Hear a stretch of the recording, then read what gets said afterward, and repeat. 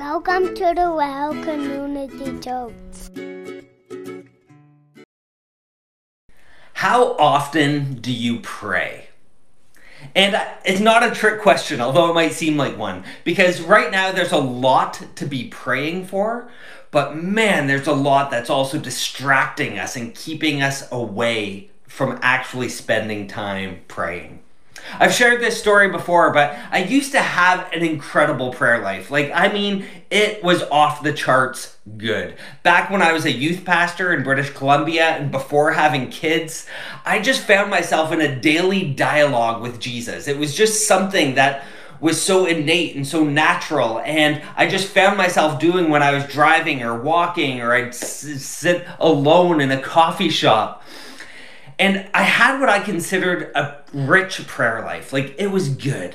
And it hadn't always been this way, but as I embraced my new role of being a youth pastor, I worked hard to devote my time and my energy toward cultivating this relationship. And I still remember where I was driving one day, and I said to myself, I have an amazing prayer life. This is something that I will never give up, and this is something that can never be taken away from me. And it was just this moment of sheer praise. But then, not long after that, it was as if life said, yeah, we'll see about that. Because I suddenly began facing challenges and struggles and loss, some pretty severe loss and stress. And the first thing to go was my prayer life. Something that I just said, I'll never give this up. It just was gone. And I suddenly bought into the temptation and the lie that I had to toughen up. I had to do this on my own. And in all honesty, I've been working on getting my prayer life back ever since.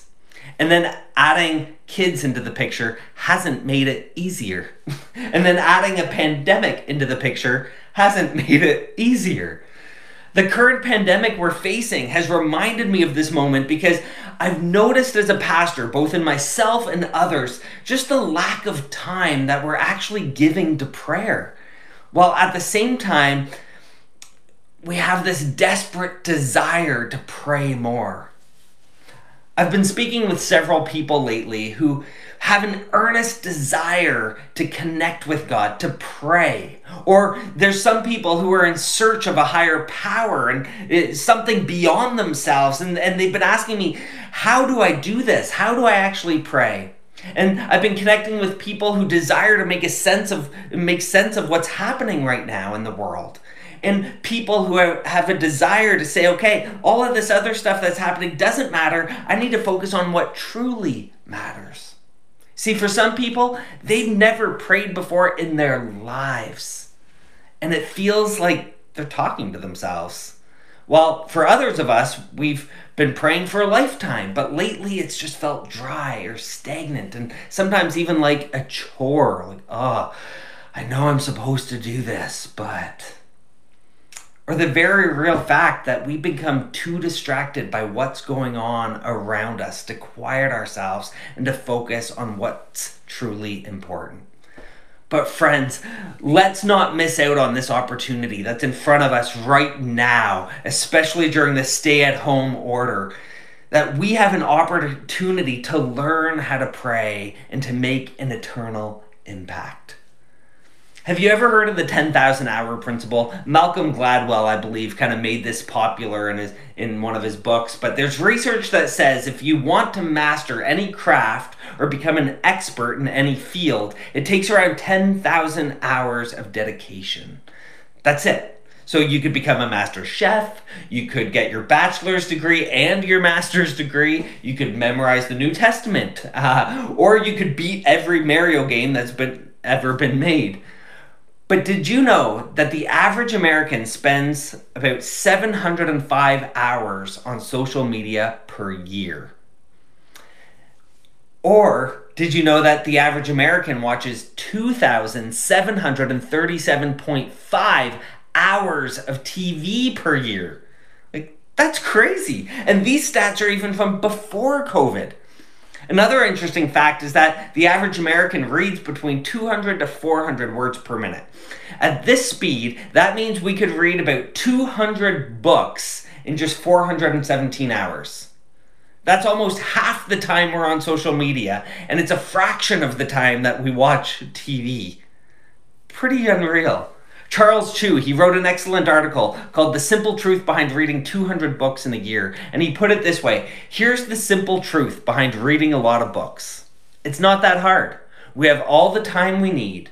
The scary part, the part we all ignore, is that we're too addicted, too weak, and too distracted to do what we all know is important.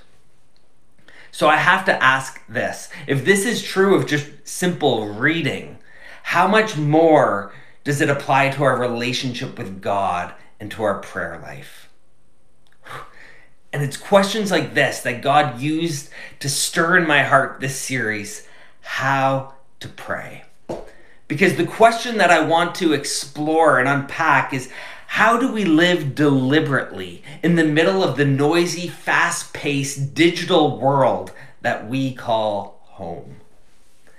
And the answer is relatively easy to say, but it's a lot harder to put into practice. But we follow Jesus. That's the answer. How do we do this? We follow Jesus. But let me say that this series isn't supposed to make you feel guilty for being lazy or for not doing enough. That's not my heart whatsoever. Because I'll admit, I don't believe you're lazy. I believe that we are exhausted. That's what makes prayer sometimes so hard, because we are spent on so many other things. We are exhausted that we just simply don't have the energy, or we haven't prioritized the energy to spend on that. My heart for this series is to help you step out of the chaos of our current situation, the toxic news cycle, and invest in what truly matters, to invest in your relationship with Jesus. Wherever you find yourself on the prayer spectrum, whether you've never prayed before, you're brand new to it, or you've been praying for years, my prayer is that this series will help you focus on and engage with Jesus Christ. I pray that this series will help you discover who Jesus is and that he is present with you right now, and he wants to journey through life together with you. A lot of the material that I'm going to be leaning on and incorporating comes from a book by Pete Greig called How to Pray. That's where I got the series title, A Simple Guide for Normal People. Pete Greig is an author, he's a writer, he's a church planter, he's an accidental co-founder of the 24/7 prayer movement that has gone around the world. And I love just the simplicity that he was able to capture in how to pray. Because you see, I believe we all get to the point where we ask ourselves, there's got to be more to this, right? And it's usually at this point that we start thinking that if this God thing is true, there has got to be more power. There's got to be more mystery. There has got to be more actual personal experience. So we finally turn to God, half wondering whether or not we're any more than half serious. And we say, Lord, help me. Like, it's in these times of desperation, Lord, help me, that we cry out to him. That's our first prayer. And then he simply replies and says, I thought you'd never ask. And I love this because Jesus' disciples asked him a similar question. Luke 11 tells us that Jesus had just finished praying by himself. And one of his disciples said to him, Lord, teach us to pray. Isn't that beautiful? That it shows us that while prayer may be natural, while it might be built in our DNA, it's not automatic. They had been witnessing Jesus' miracles, his power and authority, how he carried himself, the way he spoke to the religious leaders and the teachers of the law, and how he would often remove himself to pray. And they wanted in. They wanted a piece of it. They wanted to experience this vibrant connection to God. So the first question, though, we have to ask is, why pray? And I believe there's 3 innate reasons why we should pray. First, to pray is to be human. To pray is to be like Jesus. And to pray is to be open to possibility. So to pray is to be human. It's been said that to be human is to pray. And I simply wanted to just turn that around, that if it's to be human is to pray, well then to pray is to be human. It's just a natural thing we can do. The impulse to pray is universal. I believe it's built into the fabric of creation. Throughout time, you can see it, from primitive cave paintings up to today's social media feeds, that whenever a tragic event happens, you see everyone posting thoughts and prayers, because we all have this desire to turn toward God, especially in times of crisis. There is a universal impulse to pray that permeates through human anthropology, through archaeology, sociology, and psychology. Prayer has been described as an unending chorus of human longing and as the soul's native language. Again, to pray is to be human, or to even put it another way, prayer is a way of life. Which brings us to the second reason why we pray. To pray is to be like Jesus. Just as the disciples asked Jesus, "Lord, teach us to pray." It should come as no surprise that for me and for billions of other people today, we discover how to live and how to pray in Jesus' revolutionary life and teaching. We are followers of Jesus, and Jesus was a man of prayer. Jesus, the most extraordinary person who ever lived, was a man of prayer. Jesus' private prayers were often a prelude to these pivotal moments. His baptism, his choosing of the 12 disciples, the transfiguration, and even his ascension into heaven. Jesus would continue to pray, even after significant events, such as feeding the 5,000 or hearing the devastating news that his cousin had been executed. He would withdraw and pray. Jesus prayed and prayed and prayed. But prayer for Jesus wasn't motivated by a religious obligation. This isn't about doing more. This is about doing what matters. For Jesus, prayer was intimacy with God, the God he called Father.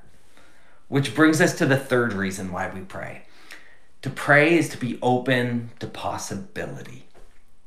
You see, in prayer, we invite God into our struggles, into the struggle of our lives. And through prayer, it forms and transforms us into people who are marked by the fruit of the Spirit. I'm not sure about you, but when challenges come my way, my temptation is to go it alone, to be self-reliant, to tell myself, I can do this, I've got this. And if I'm completely honest, I already have an idea of how I think I should resolve it. But you see, self-reliance believes that we can change things in our own strength and in our own way. But prayer is a steadfast refusal to give ourselves over to self-reliance. Prayer opens us up to possibility. The possibility of God transforming us, changing our hearts, and transforming and changing the hearts of those around us and the lives of those around us. That's why our mission is to make Jesus known, so that lives and communities will be transformed through him. You see, in Mark 9, Jesus attributes his disciples' impotence in ministry to their lack of prayer. They asked, "Why couldn't we cast out that evil spirit?" And Jesus replied, "This kind can be cast out only by prayer." See, prayer invites God into the struggle of our lives and invites us into the presence of God. Now, while those are a few reasons why we pray, the series that we're focusing on is how to pray. I believe that's the more significant question that I want to touch on quickly tonight, and then we'll continue to unpack in the weeks ahead. How do we pray? So let me offer this quick primer on how to pray. And like I said, we're going to continue to unpack this in the weeks ahead, but here's a good starting point. Keep it simple, keep it real, and keep it up. That's it. Keep it simple, keep it real, keep it up. So keep it simple. It's important that we keep it simple, because if to pray is to be human, then let's not make the most natural thing in the world weird or complicated or this intense thing. Jesus warns us in the Beatitudes in Matthew 6. The world is so full of so-called prayer warriors who are prayer ignorant. They're full of formulas and programs and advice, peddling techniques for getting what you want from God. Don't fall for that nonsense. This is your Father you are dealing with, and He knows better than you what you need. With a God like this loving you, you can pray very simply. Jesus then goes on to give us the Lord's Prayer, which we'll look at in the weeks ahead.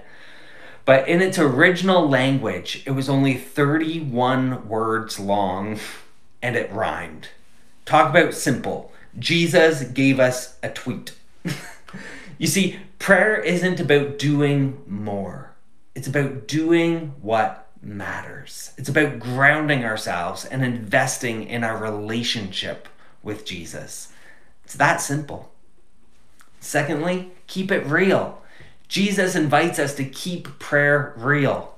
One of the best pieces of advice I received from a spiritual director was to let go of everything I was doing that made me feel like a better Christian.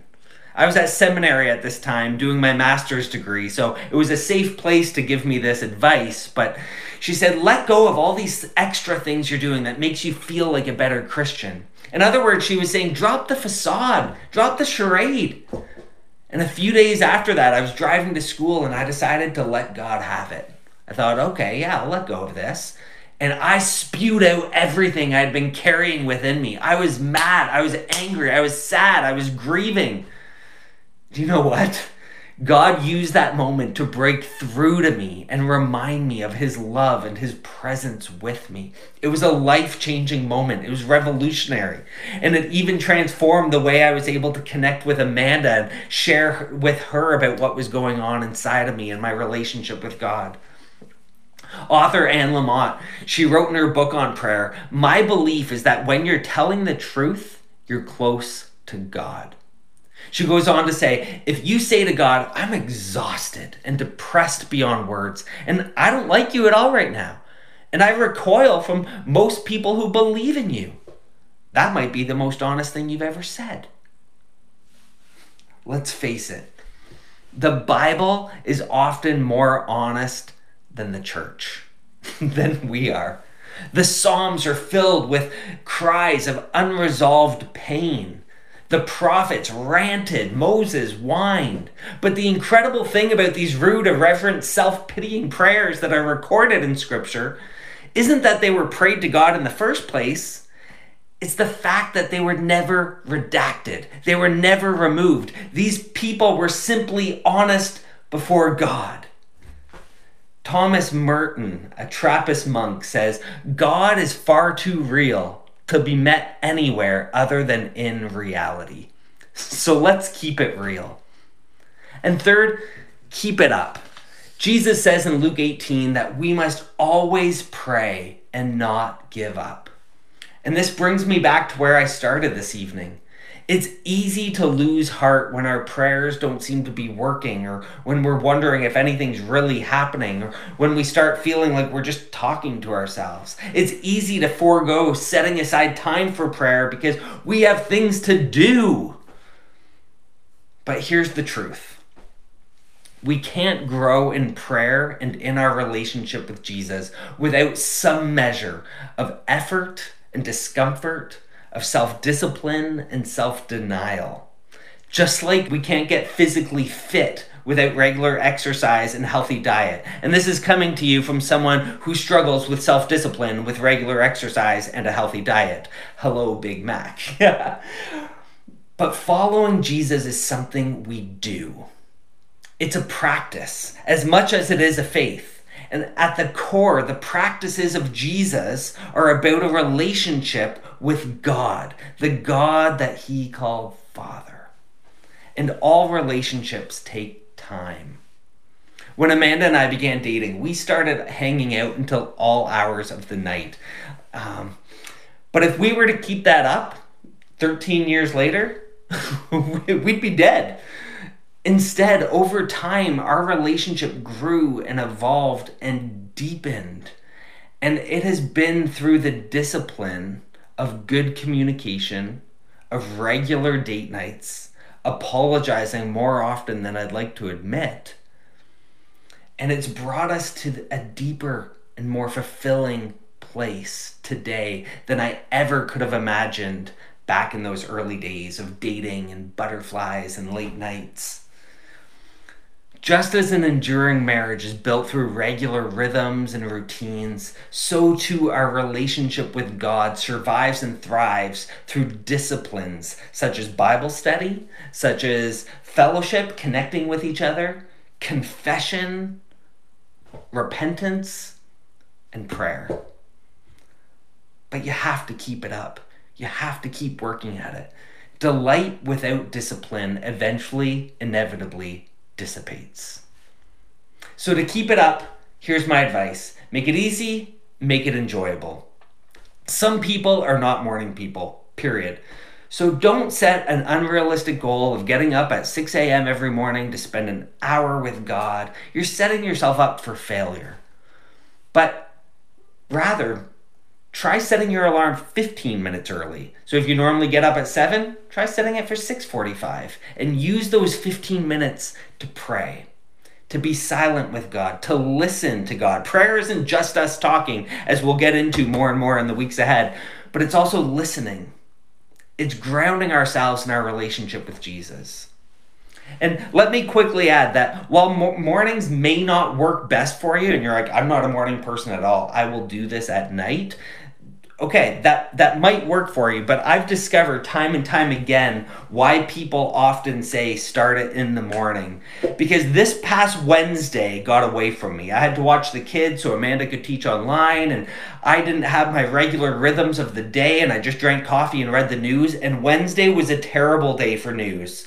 And by noon, I just couldn't focus. I had lost track of everything. I had consumed so much news and was distracted by things that genuinely aren't as important, but I couldn't get myself into reading scripture or setting aside time to pray. That's why I think it's so important to just start our day off on the right foot. Whether you've got 5 minutes, 10 minutes, 15 minutes, do what you can to start your day with God. It will change your day. But also make it enjoyable. Like, you have to make it enjoyable. You want to look forward to these moments of quiet, alone time with Jesus. Perhaps holding your giant mug of coffee, and you want to get excited to open the Bible and say, what is the Lord going to say to me today? I'm excited for what God wants to reveal to me. I'm excited for the opportunity and the possibilities that this day holds. So my prayer is that you'll set aside time to pray this week. If you're a regular prayer, add some time to it. If this is brand new to you, maybe set aside a few days. But eventually you want to get into the habit of making this a daily exercise, a daily practice. So my prayer is that you'll set aside this time to pray, to talk with Jesus, and listen to what he might want to say. And remember, to pray is to be human, to be like Jesus, and to be open to possibility. So keep it simple, keep it honest, and keep it up. So as I wrap up, I want to encourage you with some next steps. I want to encourage you to take a next step. So first, set aside time to sit with Jesus this week. Put it in your calendar if you have to, something that will hold you accountable. Tell a friend, reach out to me. And remember, don't do all the talking. Listen to what God has to say to you as well. And I know if you're brand new to this, it might feel like you're talking to yourself, but you're not. You are talking to the creator of the universe, the creator of you and me. And he wants this relationship with you. Second next step you can take is to submit a prayer request. On our website, thewellbinbrook.com/pray, you can submit a prayer request there, and it can be done publicly, where people will see your name. It can be done privately, where it will only come to me and it won't be posted on the wall, or you can do it anonymously, where it will still be on the wall, but your name won't be published. So submit a prayer request. Third, pray for a prayer request. Same website, thewellbinbrook.com/pray. As you see people's prayer requests there, and we have a number of them there, go on and just simply pray over them and click I prayed. And you can actually see how many people have prayed for your prayer request. And then last but not least, check out the links in the description. I've attached 2 files from Pete Greig. And the one file is called How to Pray the Lord's Prayer. And if you want to go through that, he has a couple pages there to help guide you through it. And also how to have a quiet time. If you're interested in going deeper and this is something new to you, I invite you to check out that PDF, print it off. And again, if you have any questions, reach out to us at hello@thewellbinbrook.com. But I'm excited to continue this series, to unpack and to learn how to pray. Because remember, it's not about doing more. It's about doing what matters. It's about living deliberately. And it's about focusing on and following Jesus. So let me pray, and then I invite you to stay with me and worship with Hillsong as they lead us in the song Upper Room, and then I'll close with a benediction. But let's pray. Heavenly Father, thank you so much for who you are and for who you created us to be. God, we are created in your image, and you want and desire a relationship with us. And God, I pray that as we lean into this series of how do we pray, I pray that it won't become a burden, a chore, something we have to do out of religious obligation, but it's something that we will desire to do out of our intimacy with you. God, I thank you for everyone who's able to watch this and listen to this, and I pray that you will use it to draw us closer to you. Speak to us in the days ahead. Speak to us now. Help us to fix our eyes upon you, and Lord, teach us how to pray. In your name, amen.